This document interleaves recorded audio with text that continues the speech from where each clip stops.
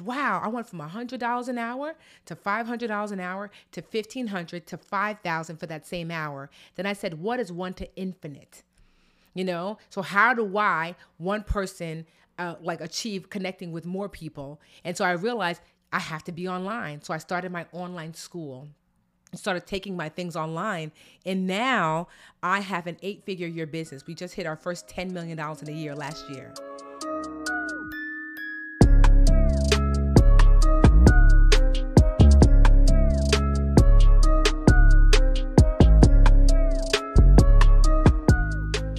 Awesome. We are live. Today we have a treat for you guys. Yeah. So, guys, the brand has legs. We're growing quads. We're growing quads. We're getting some hamstrings in there. It's a beautiful day. It's a beautiful day. We've had some technical difficulties, but we're making our way through it. Yeah. Today we have a treat for you guys. You might have recognized her on the Today Show. You might have seen her on The Real. You might have seen her on one of my favorite podcasts. Yesterday, I was actually on The Real yesterday. Yesterday, that just dropped. Yeah. Yep. You might have seen her on one of my favorite podcasts, The Friend Zone. Shout out Hey Friend Hey. Shout out Dustin. Yeah. Shout out Asante. Asante. You might have seen them on Earn Your Leisure. Shout out to Troy and Rashad. Shout out to Troy and Rashad. You might have seen her on her Yeah. podcast, The Brown Ambition. And first off, shout out to that, by the way, because that has been nominated for the Grammy of Podcasts. An iHeart Award. We're up against Earn Your Leisure for business. Earn Your Leisure. How I Built This, like Planet Money by NPR. It's crazy Yep. just to be nominated That's with an those illustrious amazing list people. to be a part of. Yes, it Yes, is. it is. And she has an amazing book of the trademarked financial wholeness, Get Good with Money. If you don't already know, we're talking about Tiffany. Well, my book is really called Get Good with Money. Yeah. That's it. The trademark term is actually financial Wholeness. wholeness. That's what it's called, financial wholeness. Yes. Yeah, you did. I'm I said it. sorry. I was right there. All right. No, you're right. You're right. Ladies and gentlemen, welcome Tiffany, the Budgetnista Aliche, to the podcast, y'all. This is a big one. This is going to be a treat. Thank you for having me, fellas. Thank you for joining us. We really appreciate it. To start things off, I have a question for you. Okay. Seeing that you have Niger roots, you know what I'm saying? Yes. And I hear you're a foodie at heart, So if you had to choose one food to eat Yeah. between jollof rice, right, for a year, jollof rice, and pounded yam, what are you choosing? Jollof rice. And why? Pounded yam was never my fave. Like I like a goosey, really okra soup is my favorite of all the soups, but jollof rice. I mean, I'm not a huge pounded yam fan. I mean, I'll eat it with the soup because the soup is so good, but I'd rather just the soup. Got you. So you want to have you for a short period of time. So you want to, start with a bit of your life and then get into the nitty gritties of what our entrepreneur audience can use to become better with their budgets, with their finances, to help their business grow. So to give you some backstory, could you tell us about this one number, 35,000? Tell us about that. Sure. I was in my 20s. Up until then, I was in my mid-20s. I was still pretty much financially perfect. And then a friend of mine who I thought was wealthy because he had a nice car, a nice apartment, he told me he got his wealth from investing. So I asked him to show me how. Instead, he showed me a scam. And it scammed me out of $35,000 of money. And I ended up $35,000 in credit card debt as a result. He ran away. I mean, he's now in jail because, karma, because he tried to scam the U.S. government. And I couldn't catch him, but they did. But it was a really traumatic time because it wasn't just the credit card debt that I never had before. I had just finished my master's in education for $50,000. Wow. I just bought a condo a year before for $220,000. So I had all of this debt piling up, and then the recession hit and I lost my job. So it was just this cumulative financial trauma and drama all landing at once. And it took years to even partially recover. But because of the mistake, it forced me to learn from a low place how to get back high again. with my finances. And as a result, I've been able to teach people from that place of like, I have been there. I've messed up in every way possible. I know the feeling, I know the steps, and I also know what it looks like on the other side because I live here now. You said one interesting thing before you went in. You said you were financially perfect. What does financially perfect mean to you? So at the time, like I had my credit score was in the 800s. Although I was only making like $39,000 a year, it took me about just under 3 years because I tutored and babysat on the side to save about $40,000. I was debt free because I had just a little bit of debt from undergrad because I commuted from home.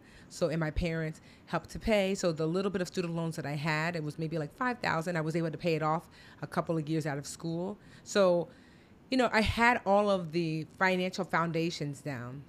A good budget, good savings, debt-free, good credit. I was making enough money to support myself. I even had like a little bit of life insurance because when I bought a condo, I realized that like if something happened to me, someone would have to pay this mortgage. So I got life insurance to cover that.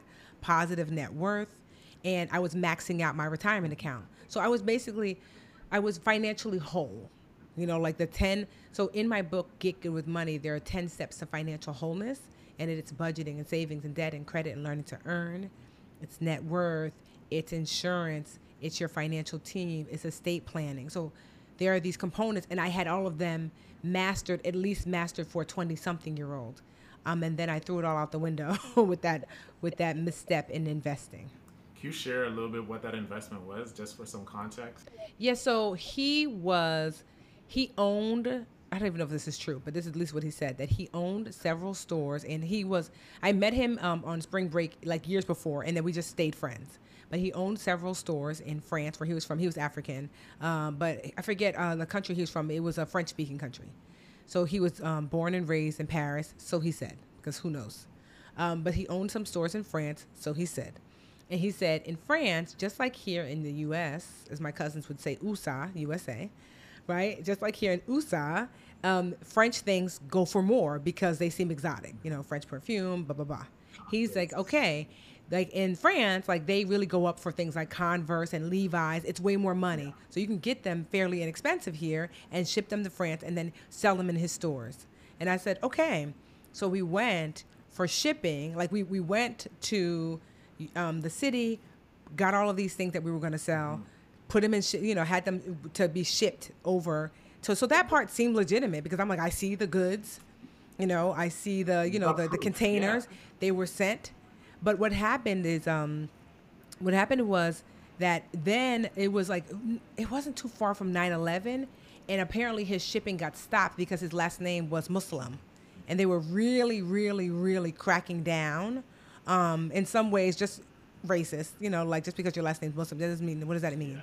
So my goods, like I would call about them, like I would call because I live in Newark, New Jersey, and the port nearest me is Elizabeth. So I would call the Elizabeth port and say, is it there? And it was basically stuck in limbo. And he just disappeared. Once it got stuck in limbo, he was like, I'm out. And so it looked really suspicious then because they were looking like, hey, I still this day don't know where those goods are. Maybe he received them, maybe he didn't.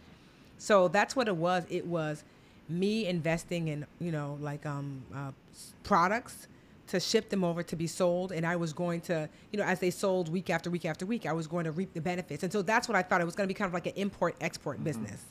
And so the problem is at first it started as 15,000, and then there was just more money to be put out to try to get the things out. And it just really escalated. And I remember at one point he was like, oh, I just need $1,500 more and this is the last time because the guy is really going to send it through. And I was like, $1,500 is what my mortgage was $1,660. I said, my mortgage, if I give you this $1,500, I won't have mortgage and then I'll lose my house. Like, are you sure it's going to go through? Because I was still dumb. Are you sure it's going to go through? So he must have a little bit of a heart because he was like, you know what? Let me just hold on for a minute. I guess he realized like, I've already squeezed enough from this girl. Yeah. Let me not make her homeless. That's when I realized, wait, this is a scam, because if that was true, why not just take the $1,500 and do what you need to do? So yeah, it was just when things are too good to be true, because the return on investment was ridiculous. And when things are too good to be true, especially when it comes to money, they are. And that a rich investor is an educated investor. I did not really understand the ins and outs of the import-export business. So I really didn't have any business being in that business because I didn't know what to look out for. Someone else who would have known could have said, "Oh, girl, that's a common scam." Yeah. Yeah. You know? So, I mean, but I'm grateful for the scam because I would not be here. I would not have had to learn the lessons that I now teach had that not happened to me. Plus, did I mention he's in jail? Hey, how's jail? Yeah, it's interesting you say that because one investor, like when you listen to the Bill Ackmans, the Warren Buffetts, they say, if you're investing, invest in things you actually know about. And it kind of goes back into when we're talking about Dogecoin, we're talking about all these different cryptocurrencies that everybody's, raving about. And I always go back to thinking, I don't know anything about this company. Yes. I don't know anything about this stock. I know it's gone up by 15%. It's gone up 20% today. But if I don't know how it makes money, I don't know how it works, Then you're going to lose it. Because here's the thing. The people who do know how are going to end up with your money. Yeah. Money just exchanges hands. When someone is like, "Oh, we're broke," I'm like, everyone's not broke. If you lost money, that means somebody gained money. And so the people who are gaining are the ones with education and knowledge and who've taken the time to learn. And the people who've lost are those who have not. So I've learned not to move so fast because it feels like that financial FOMO is a real thing. Like, oh, if I don't make a move now, no, they're yes, there are always opportunities with those with education. Facts. Because literally, I have friends who trade, and I'm like, "Oh, I just missed that big trade," and they're like, "I caught the next one the next day." Because if you have education, you see the opportunity. Like, "Oh, Amazon dipped again. Okay, it took 3 months, but we're back now. I just made $50,000. And so you learn that you don't have to rush into financial choices because if they're solid choices, they will be there in some way, shape, or form. Like, "Oh, I gotta buy this house now." No, I promise you, there'll be another house. Yeah. I gotta get into the stock now. That stock will dip again because stocks dip. It's cyclical. And so things come back around again in different ways. And so you don't have to rush. It's in the rushing that you lose. Yeah, no, I totally agree with that. And when you have the educational groundwork, when you have the tools, you can have confidence that the FOMO will pass and the opportunity will come back around again, and you can then invest and take advantage. So I want to talk more about some of the tools that you've garnered over time, because I was reading your book, and one thing that really stood out to me was the fact that you mentioned you felt more confident making $39,000 a year than when you made $39,000 a month. Could you break that down? Yes. Sure. It's because remember I said earlier then when I was teaching preschool making $39,000, but I was financially whole, the 10 steps, right? So budgeting, I had a budget. I had a savings plan. I had a debt plan. Actually, I was debt free. I had good credit. And I knew how to earn. Those were the first 5 steps, learning to earn, right? Because I was babysitting and tutoring on the side. The next 5 steps, I had an investment plan. I was maxing out my retirement account, but I was also starting to learn to invest. I had a positive net worth. I owned more than I owed. I was properly insured for a 20-something-year-old. I had life insurance that was going to cover my house should something happen to me. I had I had a positive net worth. I had a financial team in place, which really I was leaning in on my father was a CFO and an accountant. So that was part of my financial team. That's number 9. And last but not least, I had an estate plan, one that was appropriate for a 20-something-year-old, which is I had my beneficiaries on my bank account and my life insurance policy updated. I didn't need a will just yet, and I didn't need a trust, but I had the proper beneficiaries. So I was financially whole. Those 10 components of financial wholeness, I had it for what was appropriate for age 20, mid-20s. And so what happened is that for so long, the traumatic outcome of losing everything during the recession, having all of that debt, it took so long for me to get to a safe space again financially that I was still a financial mess. That although my business was making, good money a month, I had not got back to financial wholeness. Like I kind of had a budget, I wasn't really saving because I was putting everything back into the business. My credit score was in shambles because I lost my house to foreclosure. I ended up losing Yeah. it after I lost my job. Like learning how to earn. Yes, I did know how to earn, but that's just about it. I was not properly insured. I still had the same insurance policy. Even though I was 30, I had my 26-year-old insurance policy. I didn't have good counsel as far as like my financial, the financial people that I could reach out to. My net worth was not positive because I still owed some money. So it's like having more money does not mean that you are financially sound. That's what I love, why I wrote Get Good with Money, because I wanted to write a book that helped you no matter what you did for a living, mechanic, CEO, teacher, nurse, no matter what you did for a living, no matter how much you made, you could be financially, fundamentally sound. That is what financial wholeness is.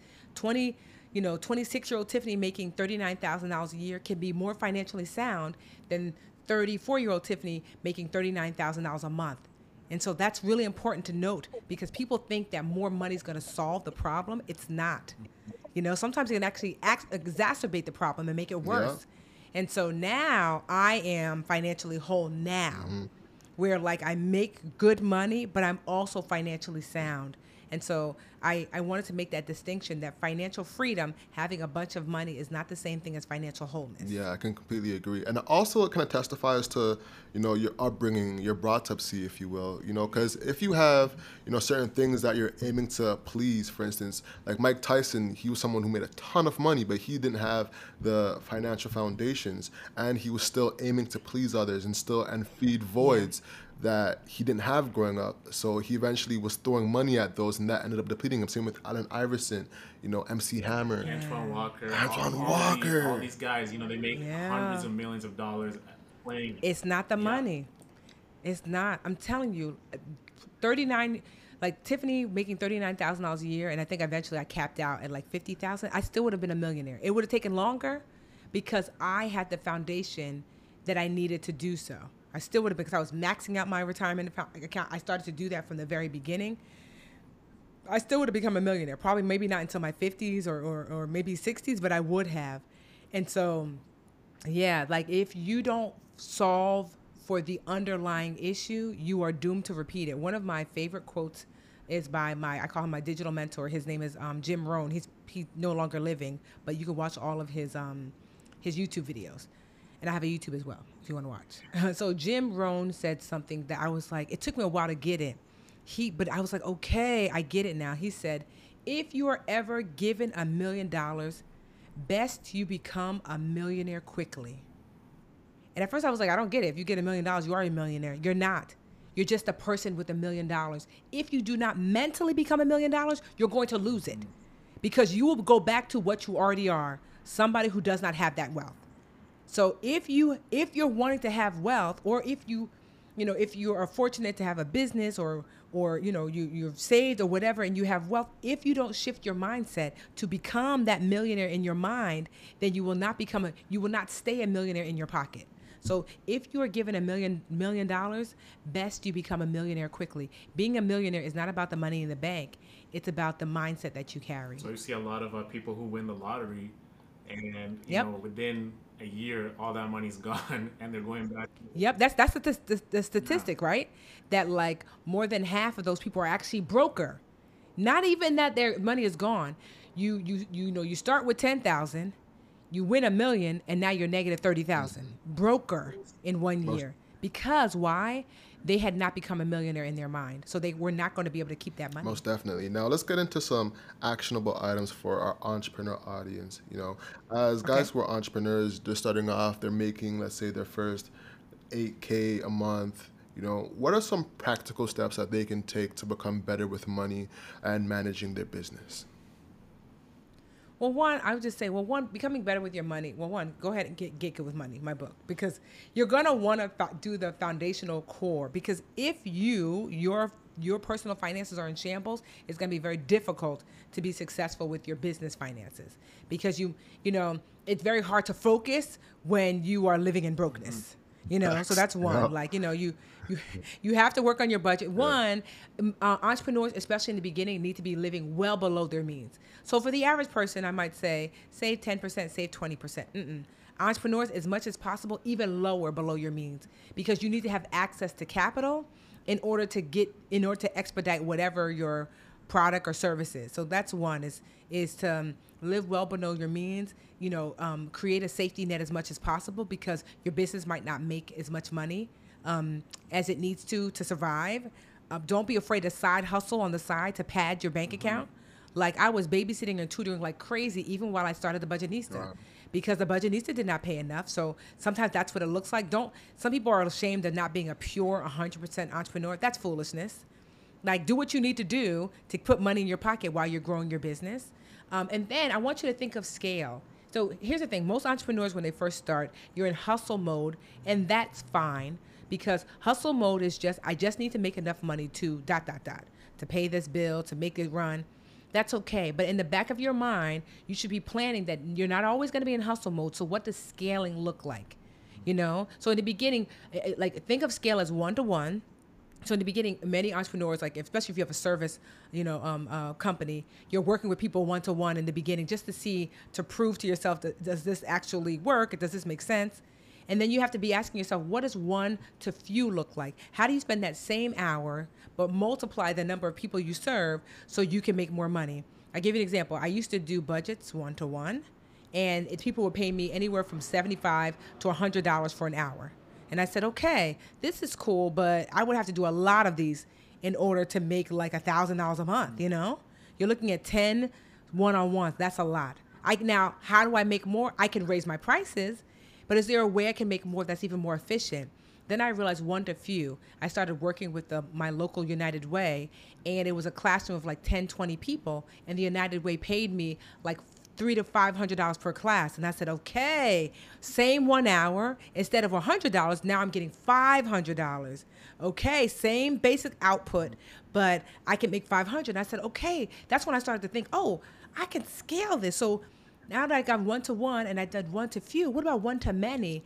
Then one of my friends, his younger brother won the sophomore president election at his college, and he was celebrating, so excited. And I said, well, what are some of your responsibilities? He said, I have to find speakers. I said, well, how much do speakers get paid at colleges? He said, well, our budget on the low end is $1,500. I was like, what? Jeez. Well, I'll be a speaker. So he hired me, this 17-year-old, 18-year-old kid. Wow. And I was like, wow, colleges are a great source and honestly, $1,500 is low for a college. They pay sometimes $20,000, $30,000, $40,000, $50,000 easily. Colleges set aside for these things. But to think that same one hour, I used to get $100. Then that's one-on-one. One to few, then I was getting $500. Then I was like one to many. Now I'm getting $1,500. And I said, okay, now how do I scale from one to few to one to many? And I said, you know what? I started speaking at because I was doing a lot of colleges, I got the eye of some corporate organizations that wanted me to speak to their 1,000, 2,000, 10,000 group, And I'm like, okay, one to many. And when you speak to one to many, they're willing to pay you $10,000, $20,000. Like now, I do my keynotes for $50,000 now, but back then I think the biggest I got was maybe $5,000 or $6,000. I said, wow, I went from $100 an hour to $500 an hour to $1,500 to $5,000 for that same hour. Then I said, what is one to infinite? So how do one person achieve connecting with more people? And so I realized I have to be online. So I started my online school. Started taking my things online, and now I have an 8-figure year business. We just hit our first $10 million in a year last year. Because when you get to one to infinite, then there's no minimum. That one, so it's not hourly anymore, obviously, but the ability to teach as many people as the school can hold, because all I have to do is have this digital platform. People come in at will. I don't have to teach them individually. And so you have to, as a business owner, you have to be thinking, even if you're in hustle mode, which is fine in the beginning because that's natural and you have to get on your feet. But as you start to get on your feet and you have enough to cover your bills, you have to start thinking about scale. What does the next level of scale look like? Don't try to jump from one to one to one to infinite for the most part, because that's overwhelming. You see, I went up, and I learned all these lessons along the way. One to one, one to few, one to many, one to infinite. And so, and now as a result, we are on track that if we do what we're supposed to do, which we have it in line, if we do what we're supposed to do, within 5 years, we should be at $50 million a year.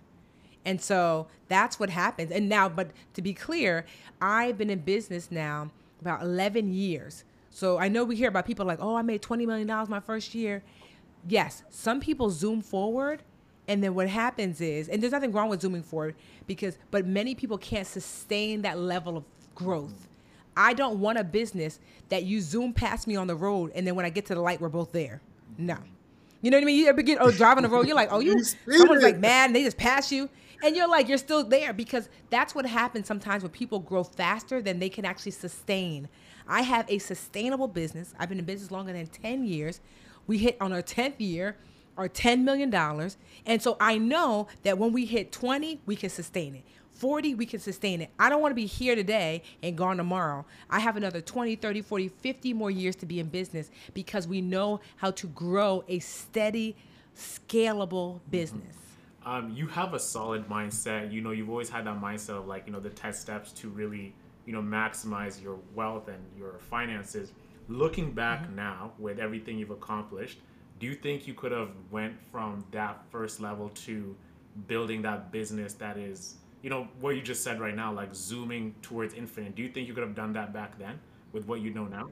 No. And I wouldn't have wanted to, because like knowing what I know now, the steps we take were the steps we needed to take. Because if door 10 is 10 million, let's just say that I'm at door 1 and I skip doors 2 to 9 and get straight to the 10 million. The key that I need to unlock door 10 is at door 2. So you're going to have to go back anyway. The map that you need to figure out where door 10 is at door 3. So you're going to have to go back anyway. The mentor that you need to speak to about how to maintain the 10 million is at door 4. So you're going to have to go back anyway. Do you see what I mean? Like I am grateful because there are lessons you must collect along the way in order for you to not only reach, but maintain. I'm not interested in being a flash in the pan. I don't want to do 10 million this year and then 100,000 next year and then we're done. Because I see that a lot. People are like, oh, I had such a great year and it's not sustainable. No. I want to do 10 million this year, maybe 12 to 15 million next year, then 20. And then sometimes what happens is something happens where you have a big bump and we have some things in play that will bump us to probably from 15 to 30 within a year because there's some changes that we're going to make. And then probably 30 to 35, then 40 to 50. Mm-hmm. So certainly there are some, like, I don't know if you ever used to play. I used to play when I was a kid, Sonic the Hedgehog. Yeah. Right? So there are moments, remember Sonic the Hedgehog? Like, there are moments he's just walking along and then you hit a thing and then he has turbo boost. I forget what they call it. So there are definitely moments of like that in business, but the whole business cannot be in turbo boost. Those are just steps along the way that you get turbo boosted, not the whole way, or it's not sustainable. So out of all those steps, which one was like the most impactful breakthrough that, you know, just kind of took you to that next level where you expedited everything as you look back? Of all the steps, it was definitely building my community. Yeah. It took the longest, but it was the most impactful, and it's the reason why we will be able to continue to grow. Like, I started very early. Everybody talks about community now, but nobody was doing that back then, honestly. You know, they were just selling. But I built a community for the first, 5 years before I sold them anything. And so as a result, these are the same people. So when I say something, they're like, oh, Tiff? From 10 years ago, Tiff, I know Tiff, she's not. So all these new influencers, people sometimes I'm like, I don't know if it's trustworthy. They don't say that about me because they're like, it's Tiffany, girl. You've known Tiffany for the last 10 years. Mm-hmm. So building my community, single most important, impactful decision that I made to put that first, despite the fact it meant that I didn't make much money at first. Most definitely. Community is everything. So we're doing community, man. Community. It sucks going when it's a slow build, but it's worth it in the end. Most definitely. As Hey Friend Hey says, it is. Ecosystems. You know what I'm saying? Yes, exactly. That ecosystem. Because what happens is that you can tap back into that community because once you pour into them, it's a reciprocal relationship. But it's really the reciprocal is not give, receive, give, receive. It's give, ask. So I gave for 6 years. So when I asked, The first time I made a big ask, I made $30,000 in 30 minutes. I couldn't believe it. I was like, that's when I launched the online school, the Live Richer Academy. I was like, what? Because I had deposited so much into the Bank of Trust that I could make a hefty withdrawal. Now, I do these partnerships called JVs where I'm like, hey, here's an amazing partner that has an amazing tool resource that I don't teach. I don't teach investing. Like in my book, yes, but like I don't teach it, meaning as Tiffany, right? I don't teach how to trademark your business. I have an attorney for that. So now I will partner with someone. We have partnered and made $1 million in a weekend, almost $750,000 in 3 days. Wow. Because I have put in enough trust and deposit enough things into the trust bank that I can make big withdrawals now. Too many people deposit a penny and want to pull out 10. And you might be able to get away with that one time, but you're overdrafting. And that bill's going to come due. And so not me. I always deposit way more than I expect to withdraw. And as a result, I'm able to withdraw now pretty consistently, but in a way that my audience even sees my withdrawals as giving. They're like, oh my gosh, Tiffany, you always bring us amazing tools and resources. Yes, I want to sign up for that class that your friend is having for $100. And maybe me and my friend do a 60-40 split, 40 for me, 60 for her. You know, but they don't mind because I'm transparent about it. And they're like, every class you've ever shown us has been amazing. And I made sure that even my ask is a give. Because I'll ask my friend, hey, I know normally you charge $300 for that class, but can you do a shorter version just for my audience? Dreamcatcher is my audience. Can you do a shorter version, but a private version just for us? Instead of 3 weeks, maybe it's 1 week, and instead of $300, maybe it's $50. And because I deal in volume. And so normally people are like, what am I going to do my thing for 50, right? But my friends know, yeah, because I'm going to send 5,000 people your way. So what normally would have taken you a year to make, you're going to make in a week. Mm-hmm. So you see what I mean? So it's a gift for everyone. My friend gets to receive because she would never have this volume. Plus, those people now trust her, and now you have their emails that you can connect with them on your own. We get to receive because we get paid.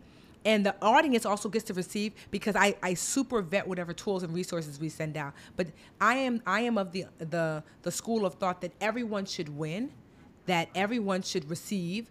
The people you're serving like alongside, and yourself. And so I've been fortunate in order to build a business that can do so with transparency, with kindness, and with service. And so that's why we continue to grow.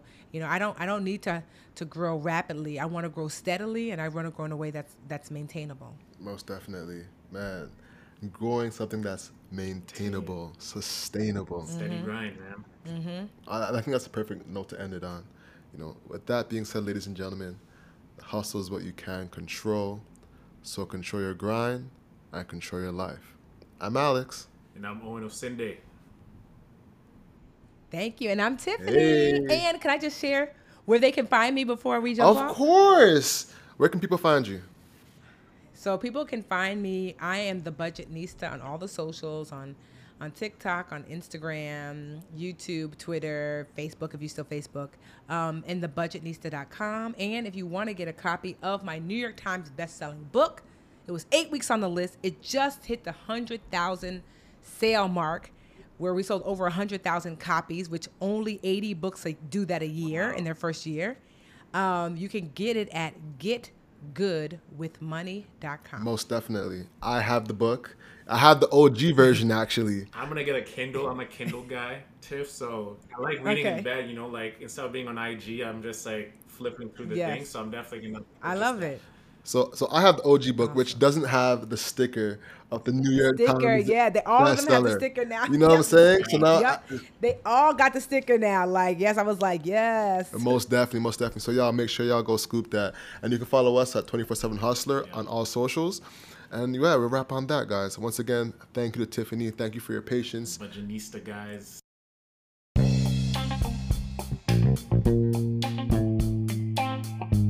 Thank you so much for listening. The conversation continues on our Instagram at 24/7 Hustler. We post very frequently. And be sure to check out our merch at hustleovereverything.co. We have some amazing sweaters, hats, mugs, and a lot more. Lastly, our Proud to Pay program is linked in the description below. Thank you so much for your support. Talk to you next Monday. Peace.